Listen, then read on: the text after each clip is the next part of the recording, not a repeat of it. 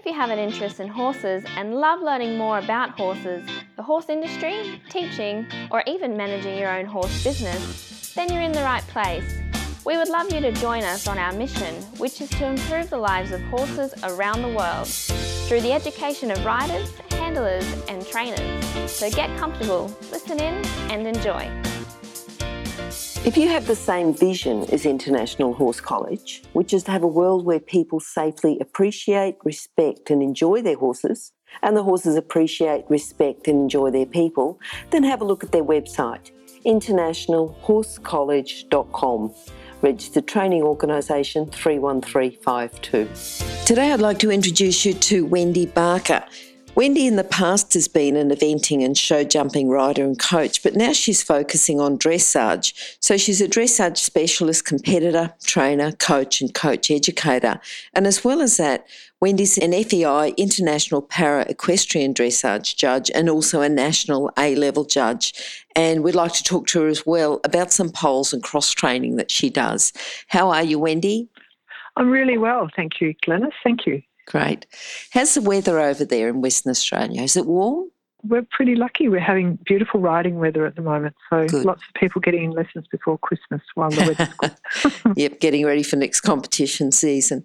Wendy, what's your favourite quote? I have lots of favourite quotes. My most favourite would probably be de la Guérinière, a guy who lived some centuries ago. Mm-hmm. He invented the shoulder in, and his quote is, "Every lesson should begin and end in shoulder in." That may be a paraphrase, not a completely correct quote, but that's the idea of the quote. Okay. I haven't heard that particular one before, but I certainly know that, shoulder in is a good training exercise. So, hopefully someone picks up something from that. Yeah. Wendy, when did you first start with horses? Do you remember your first memories of horses, riding, anything at all? Yeah, look, I didn't come from a family who was interested in horses or had any knowledge of horses, so I just sort of got in any little contact with horses that I could at every moment. I always went the long way to school at both schools in Perth and in Bunbury that I went to. I would always go the long way around, so I could always pat a horse before I went to school every day, and just begged and borrowed rides whenever I could. But I really start my serious riding career until I'd finished university, when I actually could afford to keep my own horses. So I did sort of ride borrowed horses, various horses that taught me lots of different things before then, but to start having proper lessons, that didn't really start until I was 21. So, And I sort of thought, it's too late, I'll never really probably get that far. But, it's one of those sports you can keep doing for a long time, which is great. So there's plenty of time to get those 10,000 hours of practice in. Yes. And did you keep going then right through university, or did you ever have a break? Well, I have a number of postgraduate qualifications that I've done since then, but I just did a degree and a dip ed, and then I went teaching. And so I did 4 years, and then I've just found through my life, if I work for a while, then I start to feel like I need to do some study again, and then I'll have a break after that, and then so I've just sort of keep coming back and doing something else. And I think it's important to keep your brain kind of, stretched a little bit. Definitely. Yeah. Wendy, if someone came to you and said that they were looking for staff, looking for someone to work with horses, what sort of person would you be looking for? What sort of character traits would they have? Or what, if you're going to recommend someone to work for them, what sort of character traits would they have, or core skills? I guess depending on what kind of horse work they were going to do, if they weren't going to be riding, you'd still need some of the same characteristics as you would want for someone who wanted to become a full-time rider. But I think in every case, patience is really important, and observation. If you're going to be a really serious rider, you need to have good reflexes, and you need to have excellent coordination. I had someone years ago say to me, I've brought my daughters for riding lessons because they're not very good at other sports. They're not very coordinated. And my heart sank because you need to be so coordinated to ride horses well. So coordination is important, but commitment is also important. I think, a lot of people have got a fairly long way through commitment rather than natural talent. And obviously those top riders, the Isabelle Werts and the Charlotte Desjardins of this world and Carl Hester, they have both. They have enormous commitment but enormous natural talent. But mere mortals can get a long way just through dedication, really. Yep. What about people who've helped you along the way in your sort of horse journey Have you got people who've helped you? I've got a number of people, and it's difficult to know who to put at the top of the list, really. But Harry Bolt has been an enormous help for me over a number of years. I have to say I haven't really been in a financial position to see him much this year, but he's helped me a lot with a number of horses, and his knowledge is just so unbelievable and extensive, and he doesn't need to say much to give you something that really can help. So he's been fantastic. Edgar Lichtbach, who unfortunately passed away with cancer some years ago, he was an enormous influence on me too, and he brought his knowledge from Germany, and he'd come from a multidiscipline background. But I would drive 2 horses up from Albany, 7 hours up and 7 hours back for clinics with him for many, many years. And in the end, I guess one of the reasons we came to Perth was so that it was easier for me to have help from him. So, yes, he's been a great influence. And more recently, Di Jenkins has also been fantastic help to me over many years. Christopher Bartle, I've had help from here, and I've had help from in Yorkshire. And I just love the intellectual approach that he brings to the whole sport. And I use a lot of phrases and ideas from all of those people. And then, in local terms, Neddy Merriweather has been a terrific influence as well over the years. And again, she has lots of great ideas that you can bring to your own teaching. Mm-hmm. And a good friend of mine that helps me now, and that's Chris Thompson. And she's my eyes on the ground, and she's terrific. She's often there for me at a show to just help me before I go in, because I'm one of those people who tries too hard and gets a bit intense, and it's really nice to have my friend and eyes on the ground there to help me. So, yeah, there's probably some other people as well, but they would be probably more of the major influences. Wendy, what about horses? Have you got horses who've influenced you? I know you've got a couple that you'll probably want to speak about, but can you tell us about them? I was extremely lucky very early in my life to buy for not a lot of money a horse who had really done no training at all, but he had just the most wonderful trainability. His name was Carey Park Huntsman, and he was a wonderful eventer, very careful and very honest horse, and a wonderful show jumper as well. And we sort of jumped C&D grade when C&D grade was enormous in those days, when there was a lot of money in show jumping, when Suzanne Bond and the Connells put a lot of money into show jumping. And he was also a really talented dressage horse, which I didn't realise early on. And then Margot and Harry Bolt said, he will go Grand Prix, and Edgar said, he will go Grand Prix. And he could just do everything and had this fantastic brain. And I just thought, this dressage isn't as hard as I thought it was going to be. And I must say I've never had a horse with quite that trainability since, so I miss him desperately. I had him for 12 years and had a fantastic time with him, but he just taught me so much. He was a wonderful, wonderful horse. That's good. What do you think your proudest moment's been? Oh, gosh. I can remember an early goal. My early goal was to get over 55 in an elementary, and I sort of achieved that, surprised myself and achieved that much earlier than I thought I would. So I had to reset my goals. And I guess that's the great thing about dressage. You can just keep on setting new goals. And sort of a more recent goal was a horse who's quite a tricky horse temperament-wise, hot, sensitive sort of a horse. He didn't have a good start. It was Ellis Brook Lorenzo. He took a long time to not be frightened in the warm-up at competitions, and even to be frightened at home in my arena, which is a bit spooky. But he eventually he went into one competition, and I was really thrilled the first competition he went to and got 60%, because that was a goal that I didn't actually imagine he would ever achieve early in his career. So that was terrific. And he could actually do all the Grand Prix work, as Carey Park Huntsman could.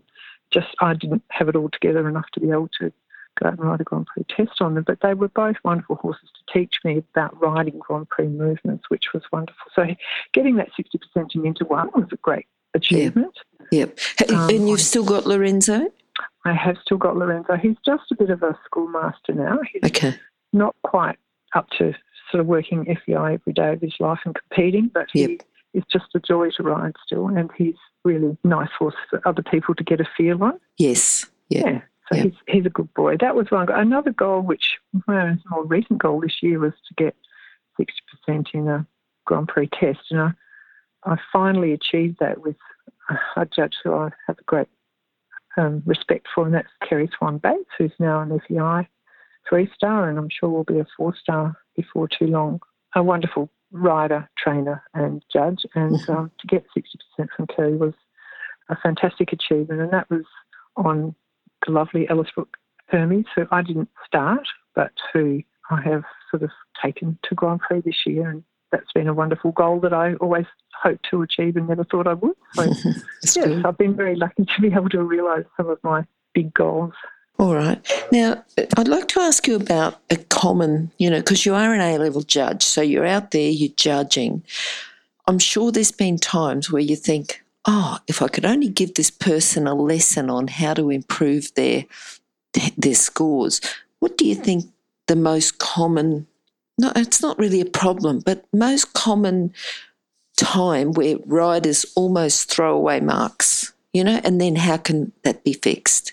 I think it could be two things, really. It depends a little bit on the level I'm judging. If I'm judging some sort of prelim novice type test, it might be one thing. If I'm judging FEI, it might be another. But certainly, unless you're judging those internationals, and I have to say, judging international paras, the best international paras, there is nothing you can tell them. They are just doing an amazing job. But for those of us who are more mere mortals, I think it's probably having a better outside rein, having the horse more on the outside rein and being less dependent on the inside rein. Mm-hmm.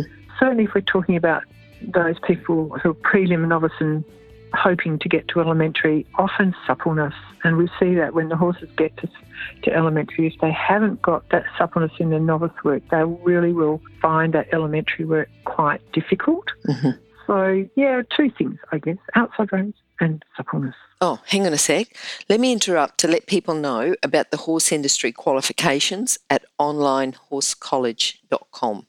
If you have a look at the flexible options, there's online theory and the practical components can be completed by video or with a qualified expert in your area.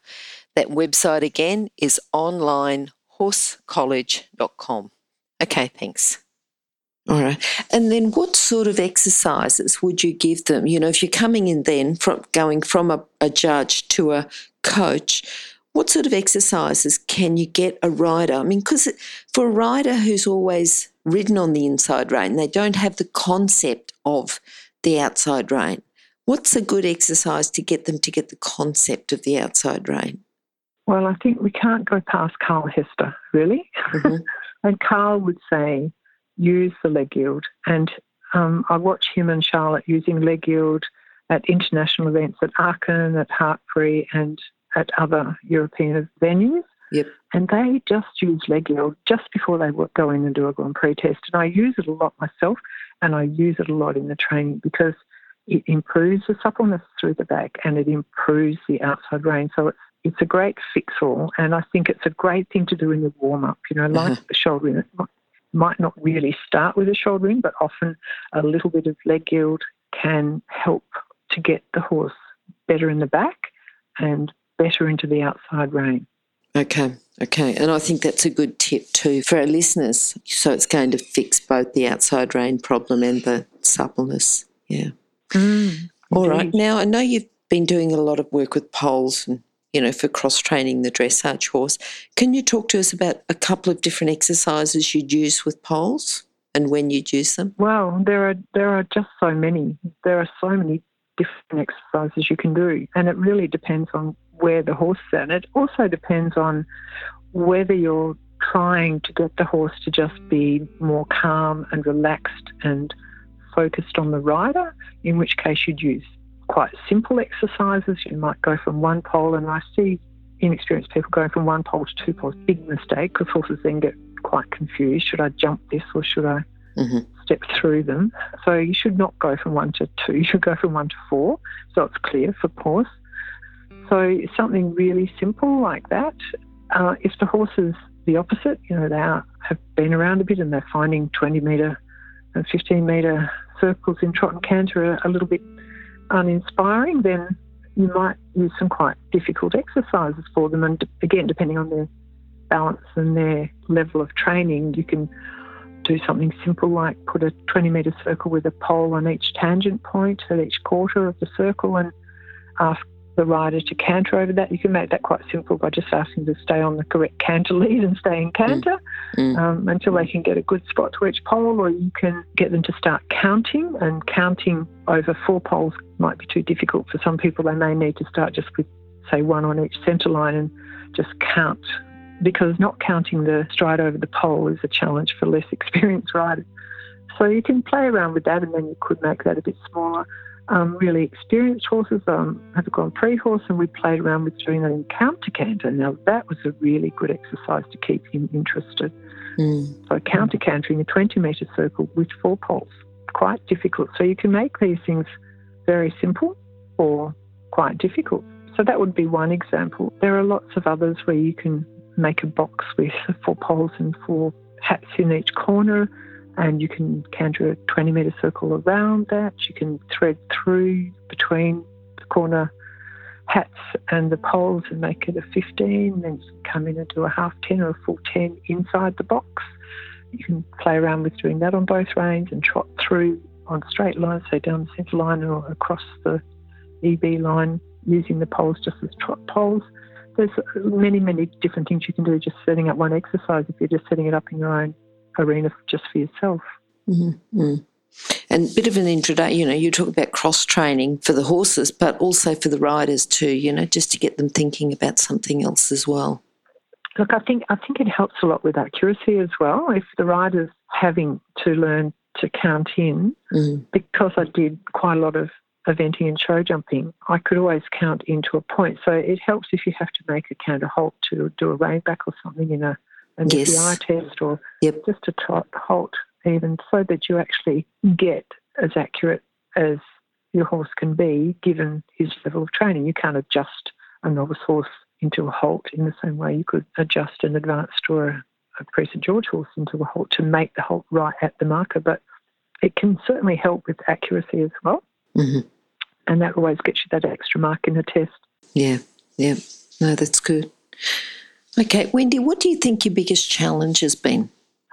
I guess for me the biggest challenge is time, because I have a full-time job and I coach and I ride and I do my own stables and I judge and I travel as well to judge and coach. So, just fitting everything in and just being efficient about things is either that or win lotto so I can someone come and give me a hand.